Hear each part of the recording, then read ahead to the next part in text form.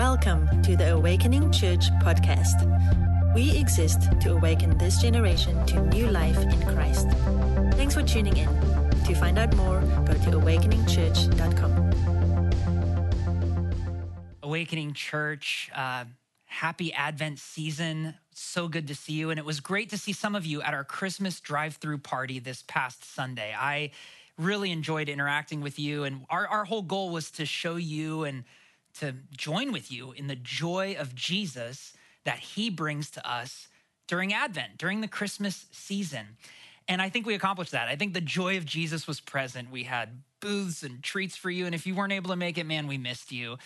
But it got me thinking because I was talking with so many of you and I was asking a lot of you, like, how is it going this Christmas season during 2020? And, even behind masks and stuff, I could tell there was, a little bit of hesitation. It was like, yeah, we're doing the best with Christmas this year. Yeah, we can't go home and see family. Yeah, we're not going to be able to be around the same people this year. We're not going to be able to go to the same holiday parties we love to, but we're doing our best. And what I sensed at the drive-through was maybe, a sense of tension, a time of tension that we are in. And this Christmas has that tension, the tension between the joy of Jesus and the reality of 2020, right? And you might be thinking, man, I'm just not in the mood for Christmas. I don't have the spirit of the season or the spirit of Christmas around. But I want to argue that while you may not have the spirit of Christmas, I think that tension between joy and reality and pain is actually the habit of mind for Advent. That's really where Advent places us. Advent is not the same thing as Christmas time. Christmas time is actually, I don't know if you knew this, it's one word. It's like a way to talk about a season. Christmas time and Advent are not the same thing, right? Christmas time is the bright lights, the smattering of sweet treats. It's the ability, the joy in a child's face when you unwrap a present. It's, ads targeted towards your nostalgia of Christmases long, long ago. But Advent is not that. Advent is the habit of mind that reflects reality. Advent is able to look at the pain and the darkness of this world with a light shining on it. Advent is the tension between the joy and reality. And so might I just tell you, if that's the way you're feeling this Advent, you're like trying to navigate the joy and the difficulty, I just have to say, welcome to Advent. Fleming Rutledge is a theologian I admire, and she writes this in her book on Advent. In a very real sense, she says, the Christian community lives in Advent all the time. It can be well called the time in between because the people of God live in the time between the first coming of Christ, incognito in the stable of Bethlehem, and his second coming in glory to judge the living and the dead. Tension is a habit of mind for Advent, but tension that we are sure will be broken. We wait in hopeful expectation that the tension will be broken. Advent declares reality, right? Life is tense and dark, but not forever. Fear is real, but not our master. Why? Because like Fleming Rutledge says, Advent is about the celebration of two arrivals, two Advents. That's what the word literally means. Ryan said this last week. The word literally means arrival. And we sit in the habit of Jesus's once and future coming. And we've been reflecting on this over this series, through this series looking at Isaiah 9.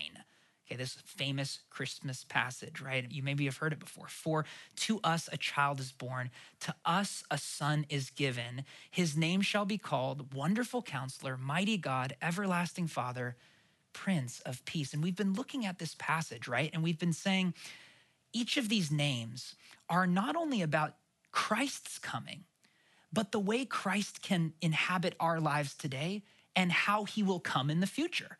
So Advent declares the reality that Christ has come and Christ will come again in these ways.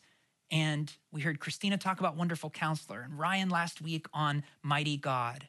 And next week, Nassim will be preaching on Prince of Peace. Today, I want to talk to you about the Everlasting Father.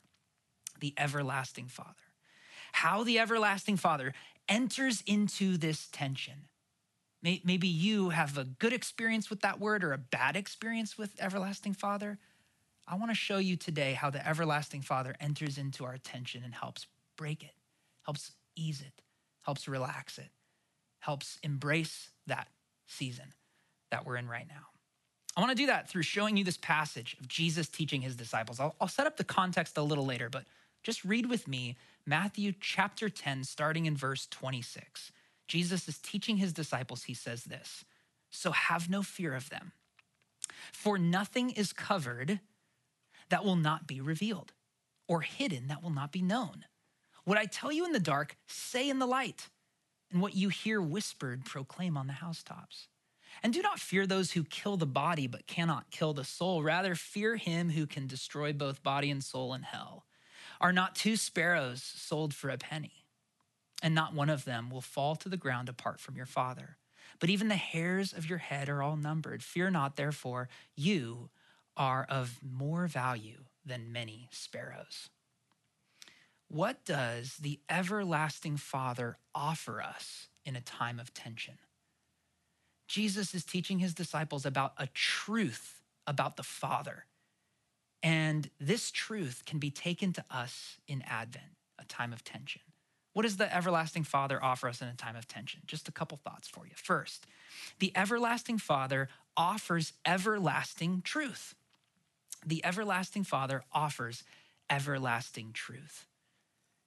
The context of this verse in Matthew 10 is interesting. Jesus says at the start of it, have no fear of them. Well, who's them? Who's he talking about? You know, the disciples at this point are being sent on mission by Jesus. They're being asked to proclaim good news of the gospel of the kingdom of God.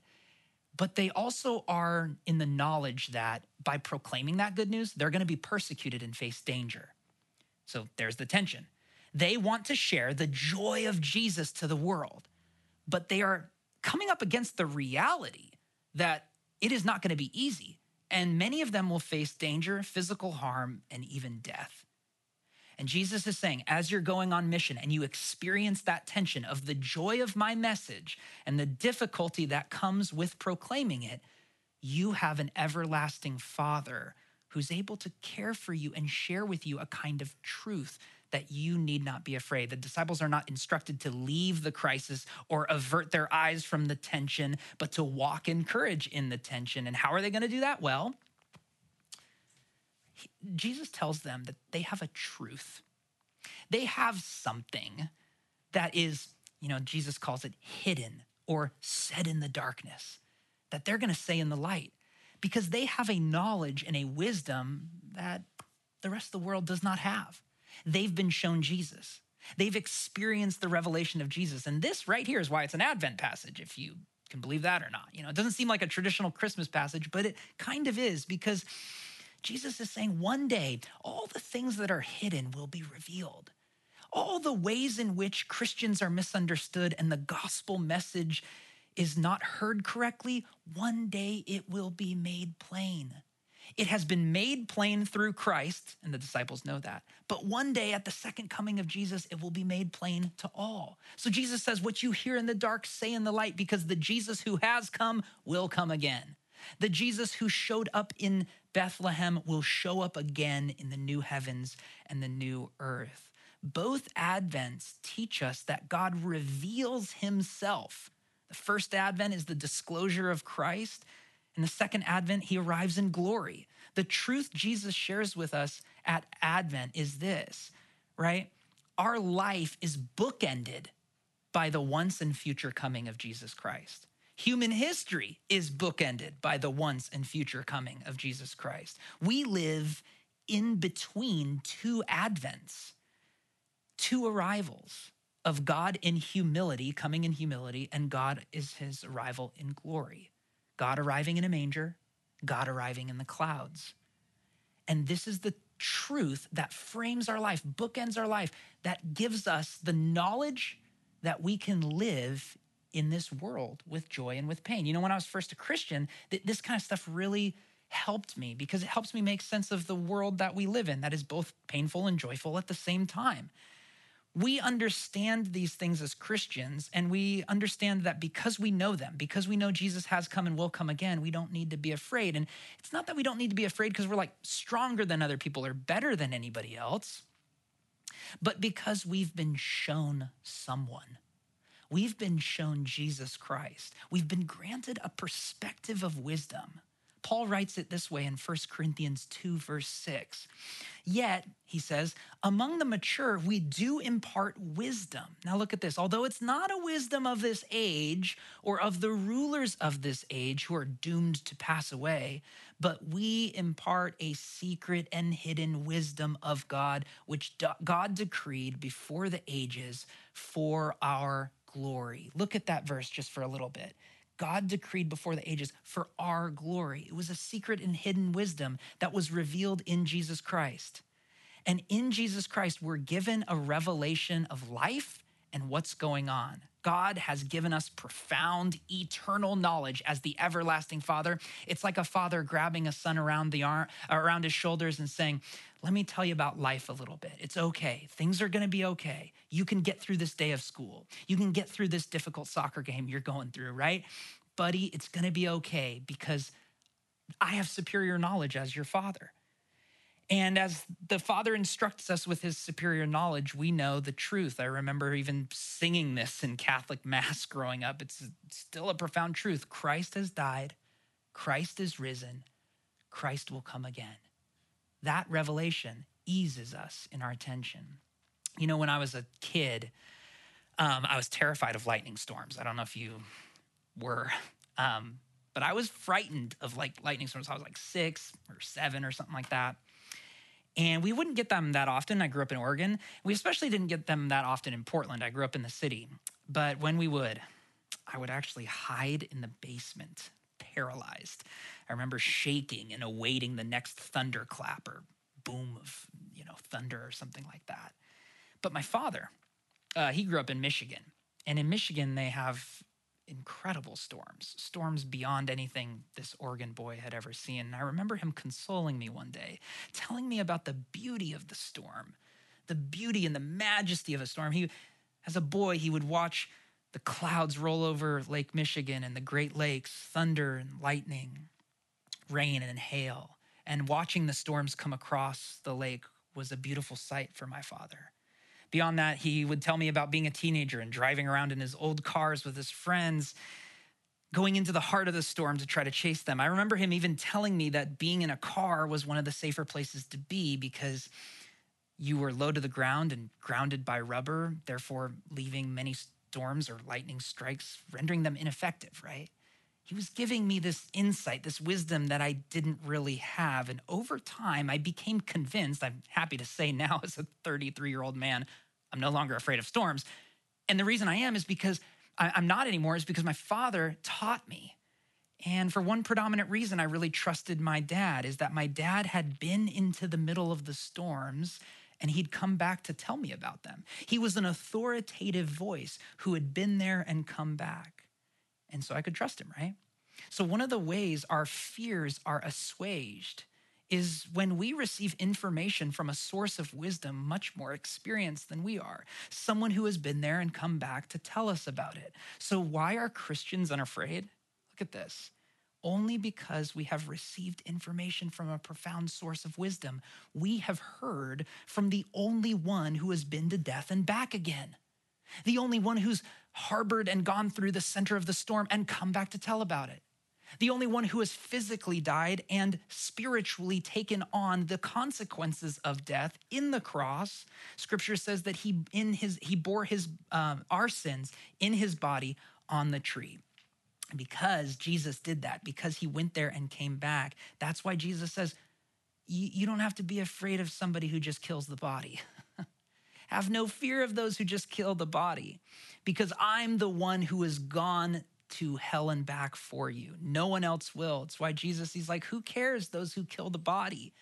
Christ has taken the existential and physical sufferings of sin on the cross. He did not just physically die, but on the cross said, my God, why have you forsaken me? He took on the consequences of sin, of spiritual abandonment. And then he rose from the dead to proclaim life to all creation. There's no need to be afraid of anything once we know our Father has come back from death. That's why Isaiah, by the way, calls him the everlasting Father, the triune God, Father, Son, and Spirit in Jesus on the cross, resurrecting from the dead. That's why Isaiah calls him everlasting Father. You know, you might think it's not just that the Father lives forever, everlasting Father. It's not just that the Father lives forever, it's that he lives through anything. He can live through any pain or anything. He's gone to death and rose from the dead. Therefore, you and I can trust him, and we don't have to be afraid. One thing the Father brings us. He goes, I know how this story goes, and death is not the end of the story. Pain is not the end of the story. A pandemic is not the end of the story. Economic collapse is not the end of the story. The story is between Christ's once and future coming. And we have great hope in his coming again. So the Father offers us everlasting truth, but the Father also offers us everlasting love. The everlasting Father offers us everlasting love.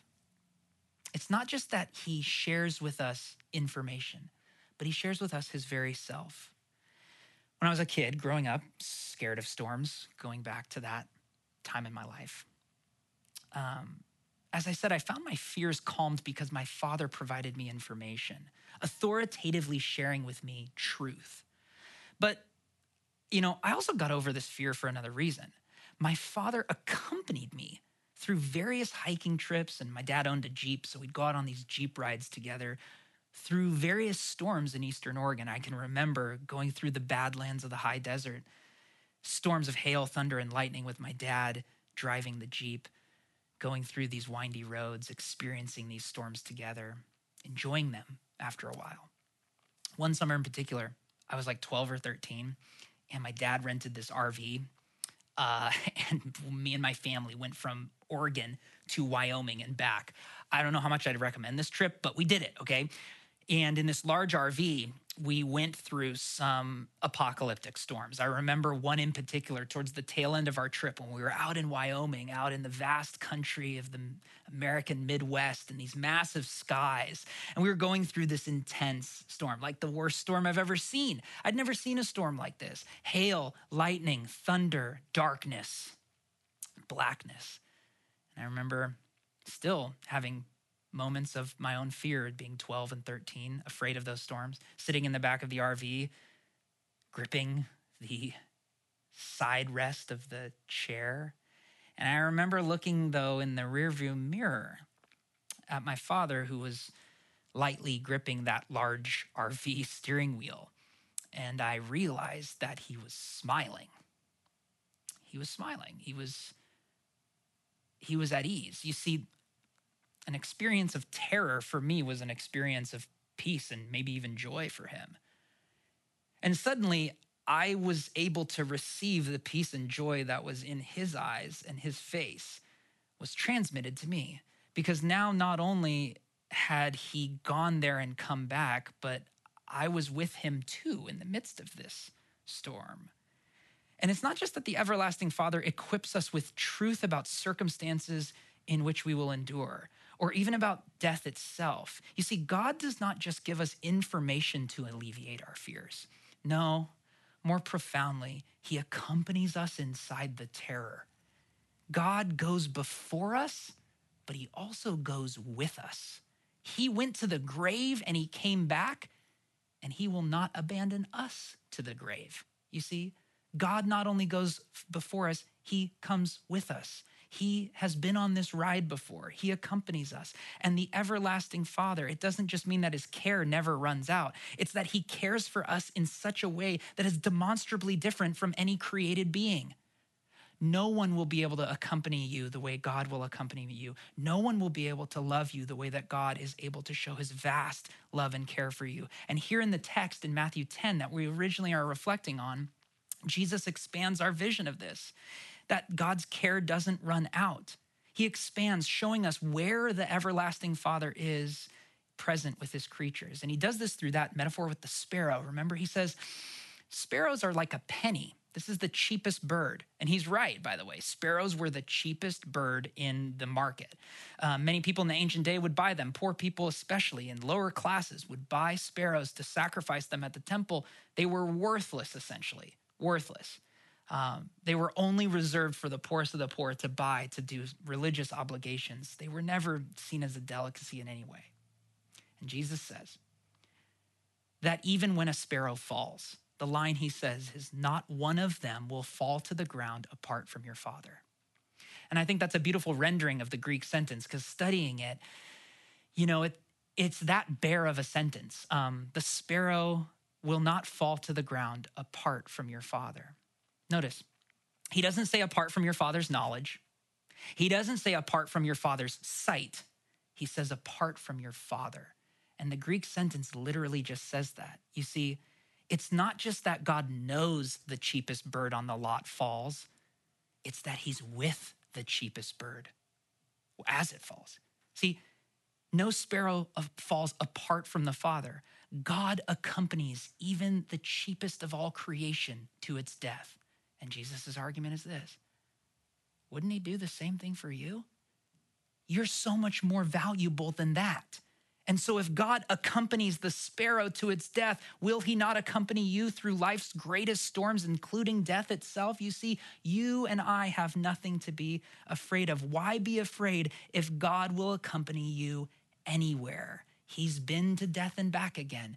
He'll go with you anywhere. That's why Dallas Willard says, we live in a God-bathed world, that God is so present with us everywhere. Catherine Sonderegger, in her Systematic Theology, she writes this: God is not an object encountered in the world of creatures, nor in the vast silence of limitless space of the universe. God is not located. Despite much loose talk, there is not, quote, more God in some places rather than others. Listen to this. He is everywhere present through his cosmos, not locally, but rather harmoniously, equally, generously, and lavishly in all places at once. And right here, the profound truth of God's omnipresence, his all-accompanying power over our lives, right here is where my metaphor with my dad, it kind of breaks down. And it breaks down in a beautiful way, and it breaks down in a little bit of a painful way.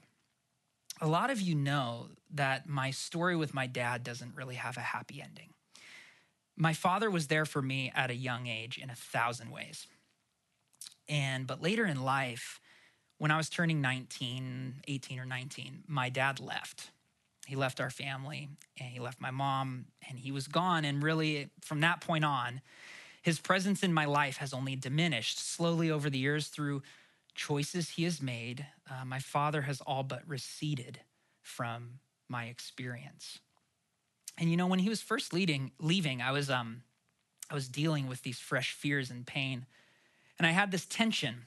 I was, looking to get married in the next couple years, and looking forward to all the things that were going to happen in my life, but I was realizing that my dad would not be there for them, and he wasn't. He missed many things, many moments of adulthood, right, that were difficult to navigate. He wasn't there for paying for college or weddings, funerals, times in my adulthood where you just need that assistance. Now, I had plenty of family support and amazing people around me, but to miss my father was a difficult part of my life. And during that time, I was in Celebrate Recovery, which is kind of like the Christian AA. And I was there, I was a part of the group, and then I led a group for a little while. And I was there not because I was addicted to anything. I fortunately have just never suffered from addiction, but I just needed a healing community.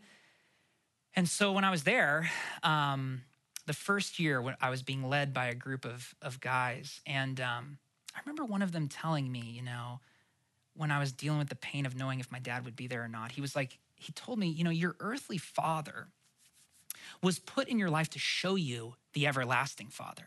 I said, how? To show me that he's just going to be gone?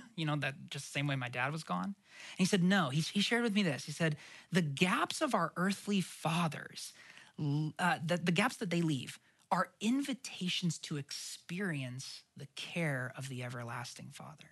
The very spaces that you feel abandoned by whoever are potentially the precise location of God's presence.